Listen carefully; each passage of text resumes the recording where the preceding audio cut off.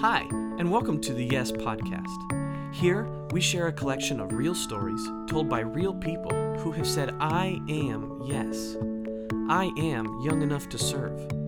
We hope these stories and the lessons in them encourage you and challenge you to get involved in kingdom work in your church, neighborhood, and life. Welcome to Yes. Hi, this is Judy Wick, and today I have the opportunity to invite you to someone that I just recently have met, but I've heard about him for quite some time.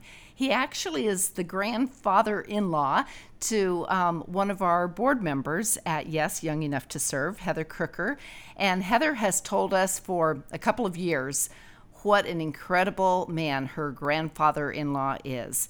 And now that we've met him, we get it. Why Heather wanted to connect us and ultimately you, the listener, with her grandpa. So, welcome, Don Crooker from Modesto.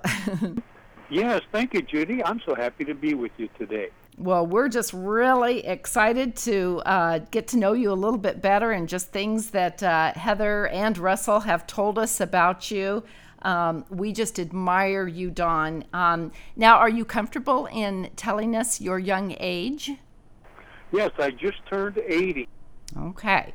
So keep that in mind, those that are listening, that this is a freshly baked 80-year-old, okay? And if you saw him in person, you wouldn't believe that he's 80. But Don, I would love to, meaning that you look much, much younger and definitely act and live much younger. So Don, give us a little background on yourself that would be interesting to the listeners. Well, you know, I became a Christian at 11 years of age, inviting Christ to come into my heart and life, and that just totally changed my life. It gave me a meaning and a purpose that answered the question where I came from, why I'm here, and where I'm going. And it's the most exciting thing that ever happened to me. And we did spend 12 years in the pastorate, 31 years in working with a ministry to different types of disabilities. And it's just been a great and wonderful life. And Don, how long ago did you retire from the ministry that you had with people with disabilities? I did that back in 2001, so that's almost 15 years ago. Mm-hmm. And I thought things were busy then, but once I retired, it got even busier. So before we get into how busy and fulfilling your life is right now, when you thought about going into retirement, you had been plugged in all these years into full-time ministry and working with both, the church and parachurch ministry. Did you have any idea back then that retirement would look like it does now for you?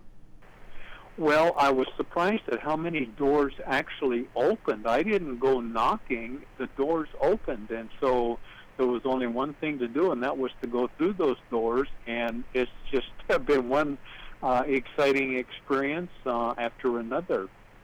And I just love that you have embraced this instead of rolling your eyes and feeling like, okay, yeah, here's another phone call or another thing to do. And, while I totally understand that, balance is important and there are times that even in yes, we have to say no. I get that.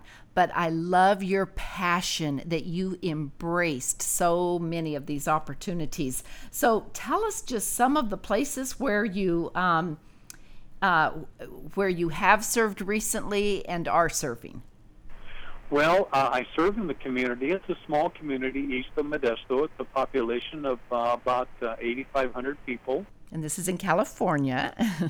It's a rural community, and I love that because that's kind of a lifestyle that's gone by the wayside.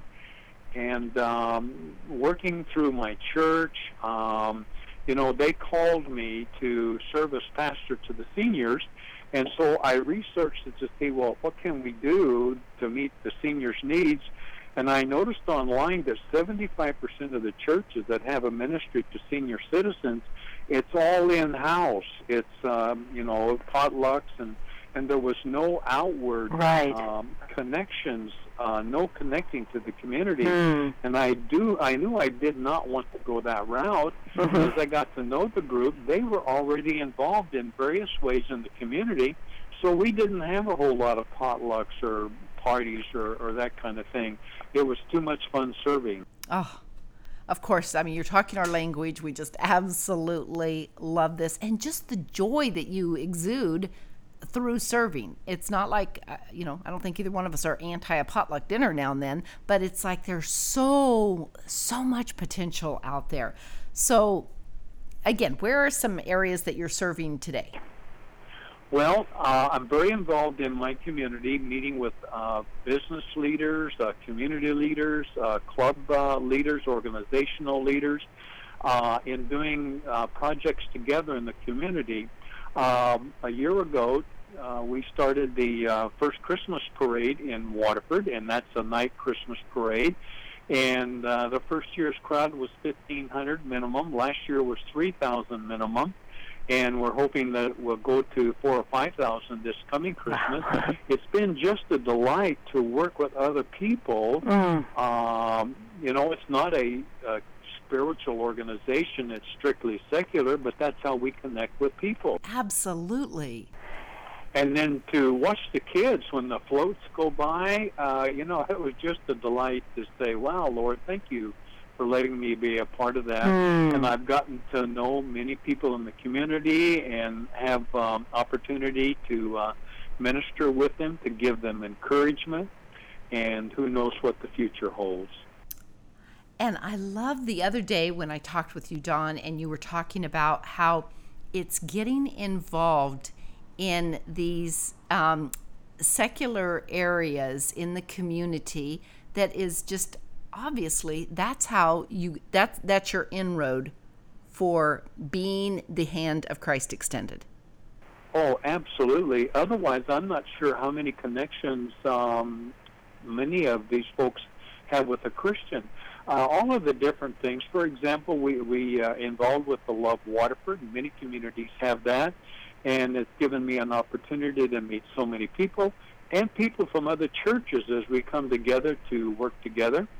We've been involved with the Waterford Champions, and we select 6 people every year. This is the second year. We knew if we did one a year, we would never catch up because there are so many people that are champions. And the last 2 years, I went back and looked at that list, and 75% of those people that were selected were Christians. Wow. Oh. One guy was, he took photographs of all the different games, high school games, right. The basketball, baseball, football, and in 12 years he has taken over 100,000 pictures and given them out in CDs. That was his way of connecting with kids and being an important part of their life. And he just happens to go to the same church I do. Oh. And then tell how you're involved with the schools and libraries. Well, right now we're helping to raise funds. Our school district just made a commitment. They've already hired an individual that will be what they call a graduation coach, and they will be working with 35 students that are struggling, to graduate. They may not make it. And so I'm involved in raising some funds for that. Right. Again, it's a secular project, but hey, we've got to help our 7th and 8th graders out, so many of them struggling for various reasons. And if Christians aren't involved, how are those needs going to be met? Right. Oh, Don, I just absolutely love this. Is there a story that you can share with us about someone that's volunteered with you? Maybe this was new to them to volunteer in the community, and then once the bug bit, it's like no stopping them now. Well, I just had a meeting today with a team that will be working on Love Waterford, and I have joyfully given up my leadership role to this other person who happens to be a believer. And she is taking this project on, and she will be working with many of the different groups in our community to find projects that we can do together for a better community. And just to see her step up to that opportunity, it just blessed my heart. Now I'm free to focus in other areas, and here's one that has a new ministry. Wow. And I'm sure that you've been a wonderful and will continue to be a wonderful mentor to her. But I love how you do that, how you get in and serve, but then you know when maybe it's time to pass the baton of that particular ministry or volunteer position to someone else so that you can focus somewhere else. I'm sorry, go ahead. Well, I know that you are currently serving as a chaplain of the Modesto Police Department. Yes, I do, and I also serve as a chaplain with Stanislaus Sheriff's Department, and they have volunteer groups also that unlimited opportunities for people that want to serve in their community.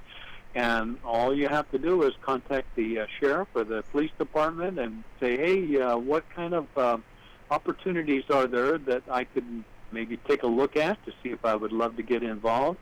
And there are some other retired people that is their focus, serving their community that way.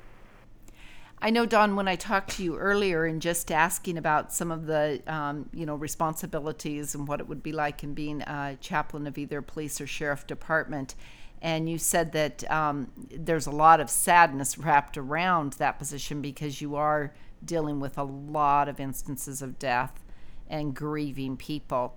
But I want you to repeat what you told me about how that still makes you feel. Or you mean working with people that are going through grief? Right. Well, this is the worst time of people's lives when they've lost someone they love, and the opportunity to come alongside, and we can't change what they're feeling. There are no words that will change that experience, but we come along side to support, be there, and be an encouragement. And, some churches have started Grief Share. Right. And that might be an option for a volunteer to get involved in a group that way because they've experienced loss, and they could be an encouragement to others as they go through that loss. Right. And if you're listening and have never heard of Grief Share, you could look that up, Google Grief Share, and that's an amazing ministry to communities. The results of how many people they have been able to help. Obviously, the pain never goes away, but just to be able to walk through these just what would be unbearable times, it's just an amazing ministry. So we love the work that Grief Share does. Yes. And I was just looking at my notes here, Judy. The Welcome Wagon, that was launched just about a year ago. And taking, as people move into the community, we've gone out and taken the welcome bags to them with different things inside that they can use.